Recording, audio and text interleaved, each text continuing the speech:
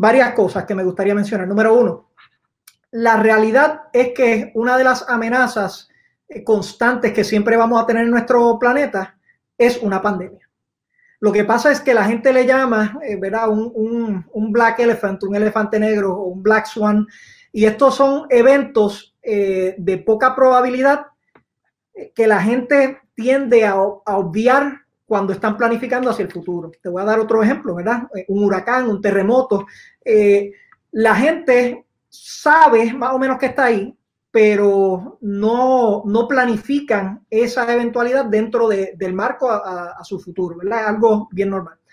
Diferente a un terremoto, a un huracán, pues estas pandemias tienen una serie de características, ¿verdad? Que a mí me ha gustado y yo he querido trabajar en mis videos de Facebook. De hecho, esa es la razón principal por la cual utilicé el instrumento para poder hablar sobre estas cosas. Número uno, el efecto de estas pandemias es exponencial. ¿Qué quiere decir esto? Yo sé que lo más seguro todo el mundo ha escuchado esa palabra. Lo que implica es que el crecimiento es bien rápido. Y eso no es solamente una cuestión del crecimiento, lo que implica es que nuestros sistemas están sujetos a colapsar de un día para otro, si no estamos preparados, ¿verdad? Te doy un ejemplo.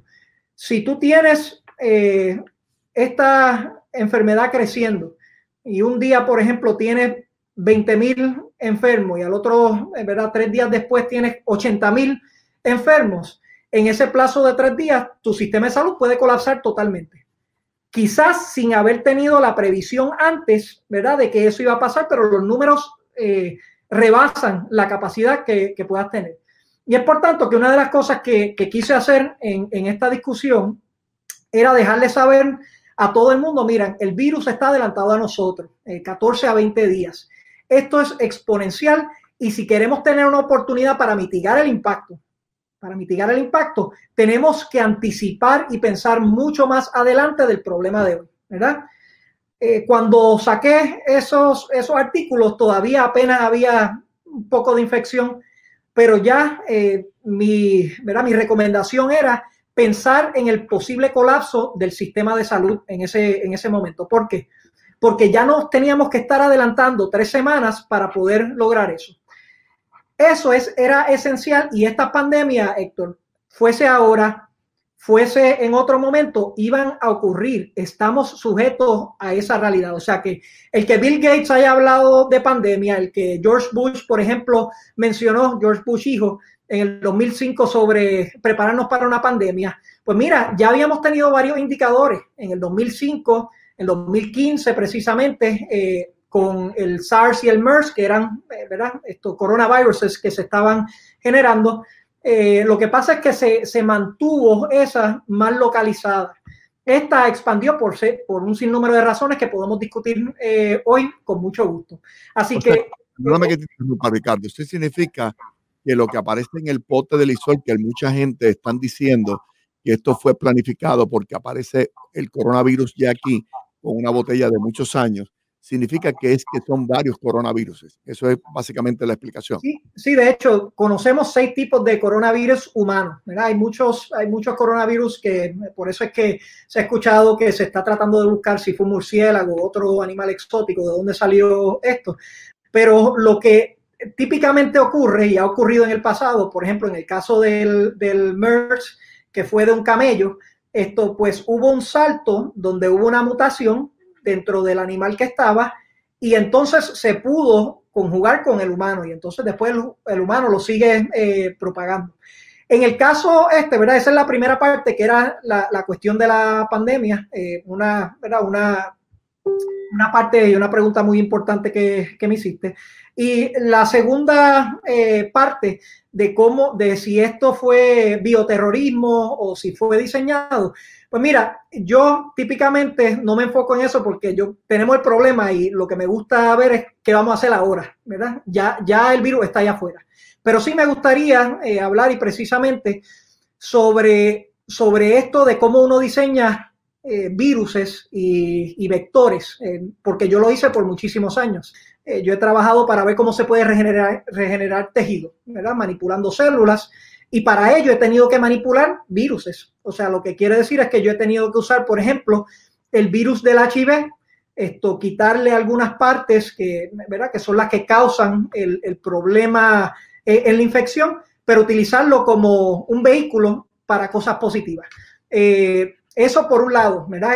Y al tener que hacer eso, pues he sido profesor de clases de inmunología, he podido tener un entrenamiento en ese aspecto tanto pragmático de mi investigación como académico. La segunda parte, que creo que es donde se conjuga todo esto, es la experiencia en política pública. Porque aquí hay dos mundos que tienen que coexistir. Uno, ¿qué es lo que sabemos científicamente? Cómo se comporta este virus, cuáles son las proyecciones, cómo uno se puede adelantar. Y número dos, conocer del otro lado cuál es la realidad humana y de política pública de una jurisdicción. Eso significa cuánta capacidad tiene nuestro sistema de salud. Eso implica cuál es nuestro rol en la cadena de suplido de comida, de medicamentos. Eso significa tratar de anticipar lo que van a ser posiblemente serios problemas de salud mental. Eso implica considerar, pues tú lo mencionaste ahorita y te lo agradezco porque la verdad que estas personas han dado el todo por el todo, nuestros médicos, nuestros policías, las personas que ahora mismo están en los supermercados, todos se están exponiendo. Esa es la realidad, no hay ninguna otra manera de ponerlo, se están exponiendo para hacer que la vida de otros eche hacia adelante.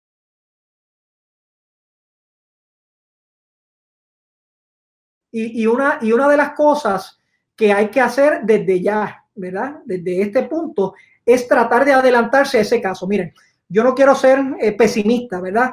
Pero hay que imaginarse el peor caso para poder combatirlo y entonces evitar, tomar acciones para evitar a que lleguemos ahí.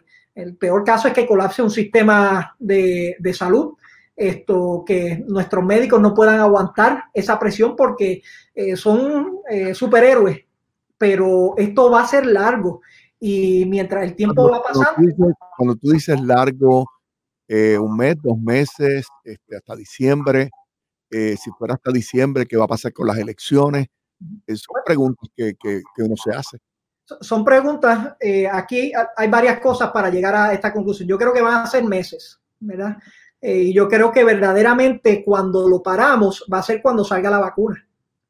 La razón es ha dicho que la vacuna no va a estar hasta en 18 meses. Bueno, sí, yo estoy seguro que con el plasma de los pacientes ya recuperado para inyectárselo a las personas a ver si se regeneran o si se evita que la condición se empeore. Bueno, mira, aquí hablamos de vacunas, pero hay muchos distintos mecanismos, ¿verdad? Lo del plasma es una alternativa. Todavía, de nuevo, no se ha demostrado que es una solución. Se hicieron unos experimentos precisamente bajo otra de esta ocurrencia donde se utilizaba el plasma y sí había una reducción, ¿verdad?, en la mortalidad. Me parece que fue con el SARS de como 5%, pero todavía no era curativo, ¿verdad? O sea, no te sacaba del todo de esa solución.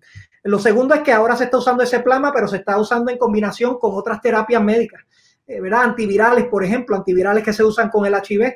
Y hay un grupo de personas que estamos visualizando cómo se pueden crear antivirales para ver entonces cómo combatimos esa infección del virus a la célula. O sea que hay distintos mecanismos, pero déjame darte la explicación de por qué esto puede ser para largo. Número uno, mientras vamos combatiendo esto ¿verdad?, vamos bajando la curva, que creo que es importante, y el distanciamiento social es importante, hacer las pruebas es esencial entre esto. También va a haber un grupo de la población bien grande que no esté infectado. Eso es uno, ¿verdad? Dos, cuando bajemos, ¿verdad? Esto es un evento global y tú puedes erradicar la enfermedad de un sitio y si bajas la guardia, Héctor, que esta es una de las preocupaciones también, puede llegar otra persona y comienza el problema de nuevo, ¿verdad? Es lo que yo estoy llamando la infección post-ola, ¿verdad? Primero viene la primera ola grande, empieza a bajar, la naturaleza humana a veces baja la guardia y de momento ocurre otro foco de infección y tienes otro crecimiento. O sea que esto te expone a más largo. Y el tercer punto, Ricardo, termina el tercer punto. Sí, el tercer punto es importante porque creo que, ¿verdad? Con todo lo demás es esto más fácil combatirlo. El tercer punto es el de mayor reto, y hablé de eso hoy, es que se estima que entre el 25 hasta el 50% de los casos pueden ser asintomáticos. Esto significa, Héctor, que cuando estás infectado y soltando el virus, alguna gente nunca siente los síntomas y algunas los sienten después. Por lo que si uno sigue por ahí creyendo que está saludable, puede estar infectando mucha gente, y de hecho, esa es una de las cosas que hace este virus más peligroso o más retante que, digamos, el SARS o el MERS, que el periodo de infección mayor, o sea, donde estás soltando más virus, se ha demostrado que es la primera semana, que es en la semana donde todavía no tiendes a demostrar cuáles son esos síntomas. Y por lo tanto, tú puedes salir de mucha de esta gente, ¿verdad?, de la infección, pero todavía pueden haber personas en tu población que estén infectadas, que no lo sepan, y entonces comienza otro foco.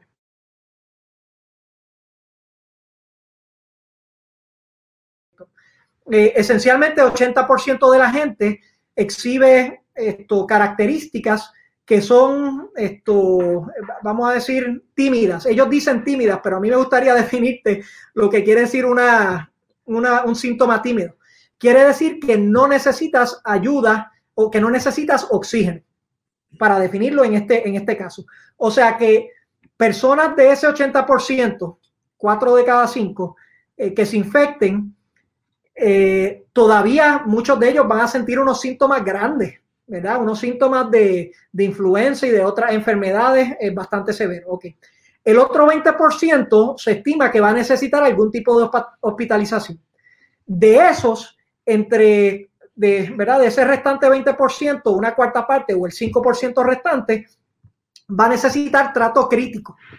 Y de esos, entre 1 al 3% mueren, ¿verdad? Ese número ha ido subiendo de nuevo, pero es porque a la medida que esos que necesitan trato crítico no lo puedan recibir, van a estar más susceptibles a poder perder su vida. O sea que esto es, que nadie se confunda. Lo que nosotros hemos podido enseñar, ¿verdad? O lo que el mundo ha podido enseñar y los científicos, es que sí, si eres mayor y si tienes algunas enfermedades, tienes mayor probabilidad de tener una situación crítica o de fallecer. Pero esto no exime al resto de la población. Para nada. Hemos visto muchísimas víctimas, jóvenes que se enfermaron, y dependiendo de cuál es el impacto que esto tenga, ¿verdad? En la fisiología del ser humano, y cómo impacte particularmente, ¿verdad?, los pulmones y los riñones, pues entonces ese debe de ser el resultado final.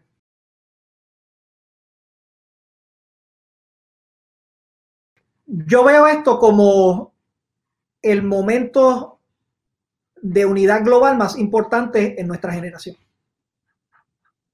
Así de sencillo. Y me gustaría abundar un poquito en eso. Y de hecho, hay libros y textos importantes. Un gran amigo me recomendó uno, donde dice que hay como un péndulo de tiempo, donde la gente en algunos momentos tiende a ser más individualista y en otros momentos tiende a ser más, ¿verdad?, y colectivo. Solidario. Sí, pero hay que tener cuidado con ese del colectivo, porque puede ir en dos direcciones, y de eso quiero hablar. Si seguimos esa teoría, ahora mismo estamos bien cerca a lo que sería el peak de ese momento del colectivo, ¿verdad?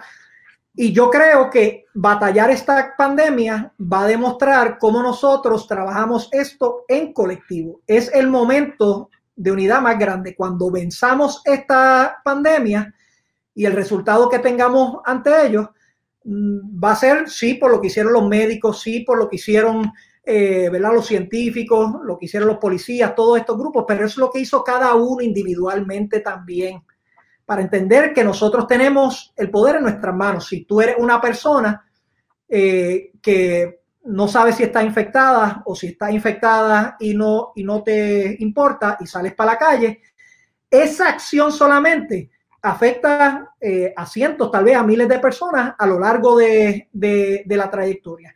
Y ahora la pregunta es, ¿verdad? Y lo hemos visto en sociedades. Hay sociedades que responden muy efectivamente a esto, hay otras sociedades que no han respondido muy efectivamente a esto. ¿Cómo podemos poner de manera clara allá afuera que el quedarnos en nuestro hogar ahora y por un largo tiempo, de nuevo, reitero esto no se va a acabar en el próximo mes?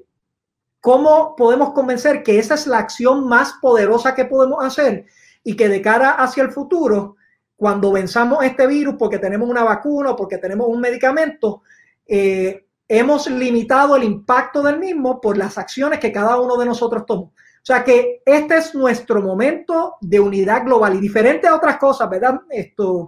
Digamos, un terremoto o un tsunami en Indonesia o ¿verdad? Algún genocidio en África.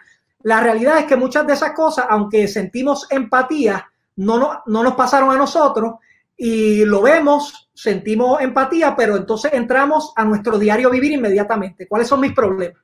Esa es la realidad. Esto por primera vez es algo que le ha pasado a todo el mundo y que le va a pasar a todo el mundo y que va a haber una empatía y no tan solo empatía, un entendimiento de lo que significa combatir esto, porque ahora algunas jurisdicciones no lo han visto, pero de nuevo, hablen con aquellos que están en Italia, en España, en Nueva York, y el dolor de la pérdida humana, de que no se pueda cerrar estos capítulos, ¿verdad? Porque la gente muere y no los pueden ver. Hay gente que se despiden cuando van al hospital y ya. El impacto en la salud mental, que creo que es otra de las batallas que vamos a tener próximamente y nos tenemos que preparar tanto para la ciudadanía en general como para los médicos y los que están trabajando en la primera línea de defensa. ¿Cómo vamos a contener o a limitar el impacto en la salud mental? Porque no podemos subsistir si tenemos un sistema médico donde la gran mayoría de sus soldados están limitados. Esas son las consideraciones que nosotros tenemos que tener ahora y de nuevo, yo lo que veo es que este momento es nuestro gran momento de unidad, que se ve duro ahora, que es a largo plazo, sí, pero que cuando esta generación pase por este proceso, sea en 6 meses, sea en un año, cuando culmine, no tan solo va a haber cambiado el mundo, yo creo, ¿verdad? Van a haber unos ajustes significativos en distintas áreas, sino que también podemos mirar atrás y decir, fallamos en X cosas, pero también mi aspiración es que podamos mirar esto como que tomamos conciencia todos, vimos la gravedad del asunto y desde el doctor hasta el científico que estaba buscando la cura, hasta aquel ¿verdad? Ciudadano que era un estudiante de universidad y que quería ir en Spring Break, pero dijo, no,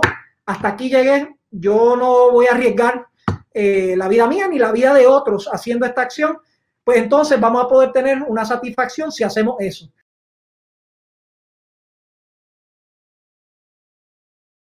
Lo cierto es que cómo detenemos eso, pues hay que tener de todas las iniciativas. Uno, una comunicación de lo importante que es esto.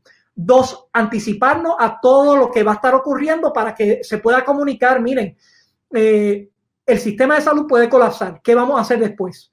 El food chain supply puede limitarse. ¿Qué vamos a hacer en ese momento? ¿Cómo vamos a reaccionar? La salud mental se puede ver afectada. Pueden haber jurisdicciones en el mundo que estén sujetas a protestas y, ¿verdad? Por la pena y el dolor que esto causa. Es normal anticipar esto. ¿Cómo vamos a manejar esas circunstancias que no son óptimas, ¿verdad? Uno siempre quiere ver lo más positivo de cara hacia el futuro, pero a veces la mejor acción que uno puede tomar es mirar lo que es potencialmente una situación totalmente catastrófica y ver cómo entonces uno hace una ingeniería en reversa para que no sea tan catastrófica y para darle una oportunidad a nuestra sociedad para echar hacia adelante.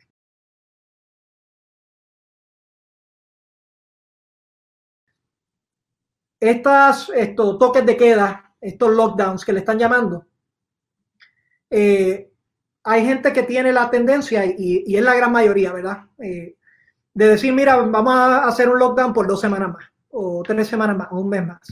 Yo pienso, Héctor, que ya estamos en el punto que esto tiene que ser indefinido y hablar con la realidad, porque da una falta de expectativa de que en 2 semanas vamos a salir de esto. ¿No es verdad? No vamos a salir de esto en 2 semanas. Imagínate que de momento bajen los casos, o una jurisdicción, vamos a coger una de las mejores que lo ha manejado, Singapur. Singapur ha manejado esto, metió un sinnúmero de restricciones, le repartió máscaras a todo el mundo, tenían un rastreo humano espectacular y pudieron entonces mitigar todo esto. Vamos a decir que ellos, cuando ven estos números bajando, dicen, pues ahora entonces podemos empezar a relajar las restricciones. Pues, ¿qué es lo que va a pasar si no tenemos cura? Van a subir nuevamente esos casos. Y por lo tanto, hay una disciplina social que tenemos que anticipar. Y yo creo, de nuevo, una de las cosas que se tiene que comunicar es, vamos a visualizar que esto va a tomar un gran tiempo.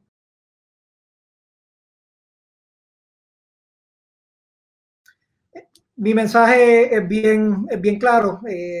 Yo amo a Puerto Rico, ¿verdad? Y yo entendí en un momento que mi rol era no estar en la palestra pública, por distintas razones que no vienen al caso hoy. Pero también quería hacer una advertencia, sabiendo que iba a ser sujeto a críticas, particularmente en aquel momento que no se veía el problema como se ve hoy, porque quería alertar, quería que nos preparáramos, y mi mensaje es ¿verdad? Es extensivo a mis hermanos y hermanas puertorriqueñas, pero también a todos los hermanos puertorriqueños en la Florida, a todos mis conciudadanos americanos que me estén escuchando, a todos en el mundo que quiera escuchar. Esto va a ser el reto más grande de esta generación. De eso no hay duda. Tratar de proyectar que esto se va a acabar en un mes, mes y medio, simplemente no es real. Que puede bajar, que podemos ver unos cambios, sí, pero a la medida que no tengamos una cura o que no tengamos una vacuna, otros métodos de contener esto, la sociedad va a estar sujeta a poder tener esta infección, que es bastante grande y que es bastante invisible por el aspecto asintomático que establecí. Mi pedido es a los líderes que piensen hacia adelante, ¿verdad? Que no pase como ha ocurrido en algunas ocasiones, donde estamos pensando en la pelea del momento, ¿verdad? Porque casi todas las peleas son así. Tenemos que estar pensando en la pelea de 3 semanas a un mes en adelante. Tenemos que estar proyectando realmente cuál va a ser la capacidad y cuáles son las acciones que vamos a tener. Héctor, van a haber áreas donde no tenemos solución y vamos a tener que mitigar de alguna forma. Van a haber áreas donde hay solución, pero se tiene que tomar acción ahora para que se puedan ver esos resultados. Por ejemplo, capacidad hospitalaria, esto es importante actuar antes para poder tener la expectativa de cuando venga esa ola de personas que necesiten hospitalización, que lo podamos recibir. Y de la misma forma, pues pensar de cara hacia el futuro, cuáles van a ser nuestros retos a la cadena alimenticia. ¿Verdad? Puerto Rico recibe, y es una realidad, entre el 85-80% de lo que consume.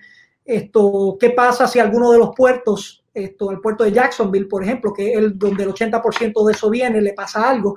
¿Cuáles son las previsiones que se tiene para poder llevar a cabo eso? ¿Cuáles son las previsiones para el aspecto de salud mental? ¿Cómo podemos trabajar, verdad? Y yo creo que esto hay que hacerlo ya con nuestros distintos grupos, los médicos. Había hecho unas recomendaciones de que tanto el sector del gobierno, sector de organizaciones sin fines de lucro y el sector privado comiencen a hacer care packages. Se ha hecho de manera individual, pero de una manera clara, donde se pueda estar dando comida, alimentos para ellos, para las familias de estos médicos. Lo mismo para los policías, que los policías puedan tener ese cuidado, que podamos manejar. Esto es bien importante, parece que no lo es, pero el calendario. Imagínate los médicos que están cansados hoy, imagínate en 3 meses, ¿dónde van a estar? Hay hay que ponerle un calendario para hacer esto bien, hay que calendarizarlo. Y todos son un sinnúmero de cosas que hay que pensar. Yo tengo un mapa, ¿verdad?, que yo hice pensando en los peores casos que se pueden dar y entonces tratando de ver cómo desde ese peor caso podemos hacer la ingeniería en reversa para minimizar ese daño, aunque ciertamente siempre va a haber daño, lo podamos minimizar y que la expectativa sea que cuando nos miremos como familia, como comunidad, como Puerto Rico, como mundo entero, podamos decir en un momento que hicimos todo lo que pudimos para salvar el mayor número de vidas y para enderezar entonces todo esto hacia adelante. Yo sé que hay gran preocupación por la economía, lo entiendo. Yo soy una persona que creo en la empresa abierta, gobierno pequeño, entre otras consideraciones, pero esto es una situación de emergencia. Y ahora, ¿verdad? Parafraseando las palabras que decía James Carville, que decía en un momento cuando se hablaba cuál era el issue más importante, él contestaba, it's the economy, stupid, ¿verdad? Yo diría que en este caso, it's not the economy, stupid, it's people, ¿verdad? Es cómo salvamos a la gente. Yo creo que tenemos la oportunidad de hacerlo y de nuevo, si te guste la ciencia, hayas escuchado lo que sea de esta interacción, yo lo hago simplemente porque quiero lo mejor para Puerto Rico y porque quiero lo mejor para nuestro mundo. Esto es un verdadero reto global. Tenemos la oportunidad de hacerlo, requiere disciplina, paciencia, un entendimiento de que a largo plazo, un reconocimiento de que todavía hay faltas y que las vamos a necesitar, sea ahora, como las pruebas o el rastreo, o sea más adelante, las vamos a necesitar. ¿Qué vamos a hacer con nuestros envejecientes? Mira, perdona que me he extendido con esto, Héctor, pero esas filas que yo veo hoy me dan gran preocupación. Pensemos en los más vulnerables, en aquellos que están enfermos o en aquellos que son viejitos, que en muchos casos no tienen comida hoy. Mi esposa Beatriz, en el huracán hizo una iniciativa post María que se llamaba los Stop and Goes. Yo creo que hay una posibilidad de combinar eso con los supermercados, con los restaurantes, para hacerle llegar las compras y las comidas a las personas más vulnerables. Ya tenemos que estar hablando de esto, porque hay gente hoy que al ver esas imágenes no se atreven a salir afuera. Y va a llegar un punto, ¿verdad?, donde la gente va a tener que balancear entre el temor a salir por el contagio o recibir su comida. Yo creo que hay alternativas, pero de nuevo, mi invitación a todos es, vamos a ver esto a largo plazo, porque es una batalla a largo plazo.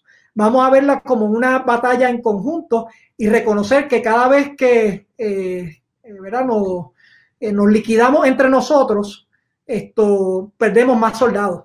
Este es el momento de ver cómo encontramos la manera de ir hacia adelante a nivel global, trabajando por una solución y remediando algunos errores que se han cometido en el pasado, ¿verdad? Si se cometieron errores, identificarlos para que entonces se puedan mitigar de cara hacia el futuro. De esa forma, mi aspiración es que en vez de ver esto un panorama de aquí a 6, 8 meses, donde todavía esto es un problema, donde todavía la gente se está infectando, donde todavía vemos problemas en los hospitales, donde ya los policías, los médicos no dan abasto, podemos impactar esto de tal forma que lo bajamos. Reconocemos que no es óptimo, pero reconocemos que ese bajón, ese